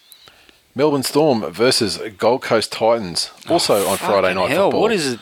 This is some sort of conspiracy to play the Storm back into form. Yeah. Here I was thinking. Penrith last week, Titans this week. And here it is. I was thinking that the Tigers had the easiest run this season. Storm. Well, at the time of printing this, it was TBC. So fuck you, Storm. Titans, their side looks to be fairly similar. Although in 18 jersey, they have Greg Bird. So I guess that means he's close to coming back, and they're just going to assess him and see how he goes later in the week. I don't think the Titans can do it. It's a very difficult form line to run for this game because the Titans were good but lost the game they should have won against the Rabbits. This one's down in Melbourne. Titans not the best travellers in the world as it is. Storm obviously coming off a very impressive win where their confidence will be up again, and it only takes one win like that to get their confidence up. Sure. So I think Storm might win this pretty handily, to be honest. Storm. Okay, next game, Saturday, 5:30 game, Parramatta Eels versus Sydney Roosters. Wow, what a shit game this is going to be. This is going to be another touch football game like Monday night, I would imagine. Yeah, I would imagine that the Roosters are done and dusted this season. Parramatta trying to avoid the spoon. I think they might put a bit of a score on the Roosters. You think the Roosters, after their excellent performance last week against the Dragons, don't deserve a chance to win this game? I don't think they'll back it up this week. I think the Roosters will. I don't think the Roosters are going to get the spoon. I think that's going to be reserved for some sort of spooner-palooza with Eels and Penrith. Penrith certainly looking... Well, yeah, Eels are obviously the incumbents. Penrith looking like the most likely to take them over at the moment, and this weekend will probably help us decide it a bit more, based on who Penrith play. But I think this is an important game. Roosters certainly are one of the three teams vying for the spoon or vying to avoid the spoon. But I think if it's the Eels versus Broncos Eels versus Storm Eels, then they can definitely win this. But if the Roosters play like they did last week, then they'll win it easily too. Eels for me. West Tigers versus St. George Illawarra Dragons at Allianz Stadium. Tigers, true to form, don't release their team till about fucking 12 o'clock at night. So fuck them. Dragons, got their team there. And Soward on the bench. Soward is on the bench. There's no way in hell he's going to play off the bench. I think Fiend will go to the bench. Soward will slot into his first original position there at 5'8", and Fiend will come on, more of a hooker through the course of the game. Be a test for the Tigers, but I think they're up to it. I think they'll score way too many points than the Dragons could possibly make up, and the Dragons do still have their defence when they are switched on. Yeah, when they want to, but they got done last week. I think their losing streak will continue. Maybe the loss last week was a loss they had to have. Too late in the season for those sorts of losses, mate. I honestly don't know, because there is really no form line that can be fucking drawn from that game from Monday night. I really just don't know what to expect from the Tigers. No. They could just collapse and have an avalanche of points scored against them again. It's just too early to know. So jury's out. I'll probably tip the Tigers, but it's zero confidence. I mean, just because the Dragons are shit too. It's just, I fucking hate it when you're confronted with two Gronk teams. It's almost a spooner-palooza. Next, North Queensland Cowboys versus the Warriors, the NZ Tigers. So this one is up at Dairy Farmers. Cowboys like it up at Dairy Farmers, except when they get beaten by the back-to-back premiers team of Destiny, Manly Seagulls. I don't think the Warriors are going to like it up there too much. Warriors aren't that team. They're not a team of Destiny unless their Destiny is to get the spoon. They're on the massive decline, more of a decline than the Tigers even, and I just can't see them turning it around. I mean, the Cowboys lost that close one despite having the referees in their pockets, so this time they will get the referees again. It always does happen at Dairy Farmers Stadium, and I think they will not butcher their opportunities this time around. I'd agree with that. I think the Cowboys will win quite handsomely. All right, let's go to the next game, which is the Sunday 2 o'clock game. Penrith Panthers versus Canberra Raiders. Another crucial game in the battle for the spoon. Shandor Oil Cup. The Shandor Oil Cup, yep. They're starting... Shandor Oil Shandy Glass, as it were. Yeah, they're really starting to make a cup for anything now, aren't they? Yeah, they sure are. Well, Panthers were fucking horrible last week. Yeah, but the Raiders, then you tip them and they just get absolutely poleaxed by whoever they play. Yeah, their record away from home is actually fairly formidable. The Raiders, I think they might get over the top of the Pennies. Well, on last week's form, Raiders win it and they win it fairly comfortably.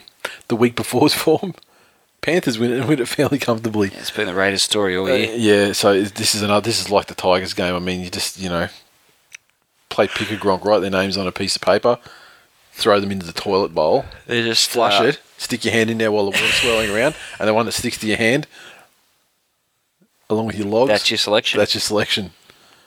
I think there'll be too many points in the Raiders. Well, you'd think so, and Dugan's is electing to play this week as well. He's not pulling himself out this week. So, yeah. I'm going to tip the Raiders. There, I said it. Next game. I already did that. What? Tip the Raiders. I didn't ask you a question. I said who I tipped. Yeah. Because people want to fucking know. It's fine, I'm just saying. Yeah? Hardly revelatory when I've done it 20 seconds earlier. Yeah, all right. Canterbury Bankstown Bulldogs versus the Brisbane Broncos at Sydney Olympic Park. Jesus Christ. Broncos to lose by 1 billion, trillion. Definitely agree with that. Bulldogs 13 plus, Broncos 13th place. Has Romolo been named on the bench? Romolo is not retaining his position, that's right. He is on the bench, but he's in number 19. So There's a very good chance that he won't be playing. And in his place, they've put the king of the Gronks, Chris Keating. How rude. I mean, honestly, this might be the flogging that the Bulldogs need to have to put Romelu back in to beat the Tigers. Well, they've got another one coming next week, so... Yeah, unlikely. I can't see the Doggies losing to a massively declining side like the Broncos. They got no morale. Justin Hodges has come back in the side, but, what's he done lately? Not going to do it all. No, he's not going to do anything. That's the I'll call it. He's not doing nothing either, and the Broncos are going to lose terribly. Next game, it's the Knights. We're at Hunter Stadium for the Knights versus the Cronulla Sharks. So, the Knights... The Sharks get their form going, or the Knights turn it around and get their heads on in defence. And this is another one of those bullshit games that are really hard to tip. The Knights, leading up to last week, had been impressive winners on a number of occasions. The Sharks, losing streak, looking like they're going to drop out the back end of the 8. And here we are last week. The Sharks look fantastic. The Knights looked average. I'm going to tip the Sharks. You'd think it'd have to be the Sharks. I mean, the Sharks have to win to sort of, I guess, to prove that they're actually that,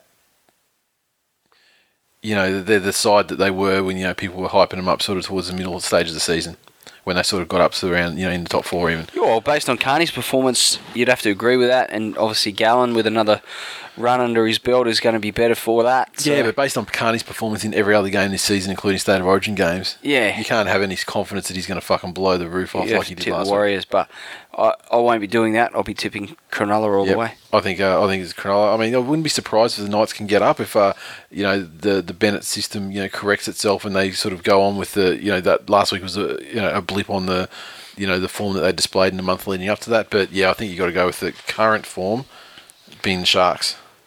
So, it's Monday night. Knights are specials. Underdog team always wins. There you go.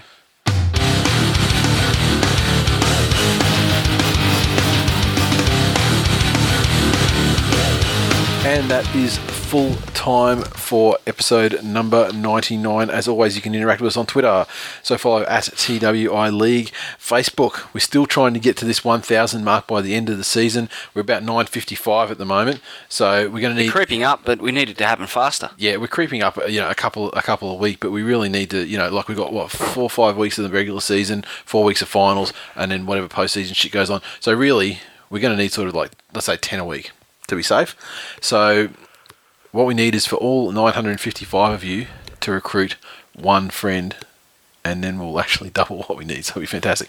But if only a couple of you actually listen to us, and if only say 50 of you listen to us and get a friend on board, we already hit our goal, and then that would be sensational. So do it.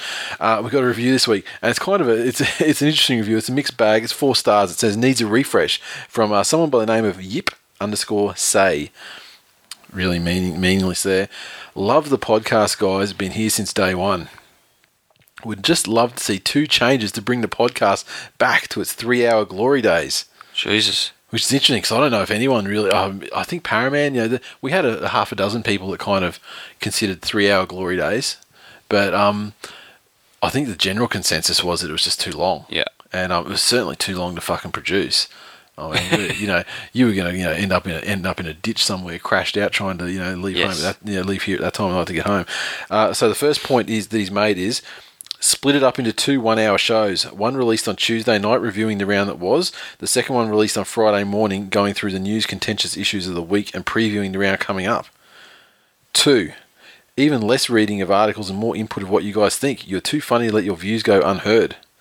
We'll keep listening for as long as Glen doesn't hang himself. #Tigers in decline. So I had someone wishing suicide upon me today. Yeah, who was that? It was terrible. Gronk. A terrible thing to do. So split up into 2 1-hour shows. That doesn't really make it 3 hours again. That makes it 2 hours again.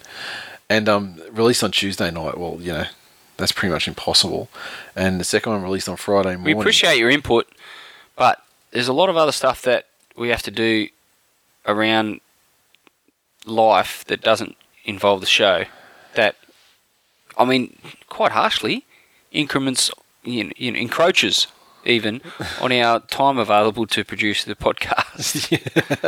But the one thing though is that given that the show actually hits the net, kind of, sometimes as early as 8:30 and usually sort of around 10:30, 11 on Wednesday night, to have one on Tuesday, an hour on Tuesday night for the round that was, and then one released Friday morning. At this stage, you're getting the first hour released 24 hours later, Wednesday night. The second hour released a day and a half earlier than your Friday deadline. Yeah. So realistically, there's not a hell of a lot different than what's going on there. And certainly we'll never record 2 shows separately. Like it would only ever be like, you know, the Tuesday night recording cut into 2 if it happened anyway.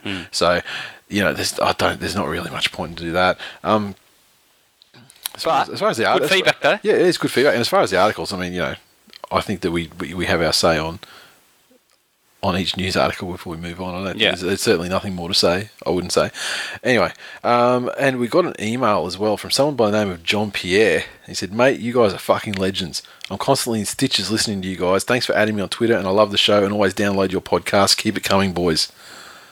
So I'm loving it. Good on you, legend. Love it. We're getting some emails from people using the email again. It's sensational. I fucking love it. Tipping. I dropped massively this week because I went for an entire round of upsets just to see if I could bridge the gap. And as it turns out, only half of them. I've been doing that since round 1. Yeah. You're 79th, so he actually came up a couple of places this week. Means I'm going to have to fucking buy alcohol for Kyle and lace it with shards of glass. Yeah, I don't think you're going to get over the top of him this close to the end of the season. You need a couple of perfect rounds.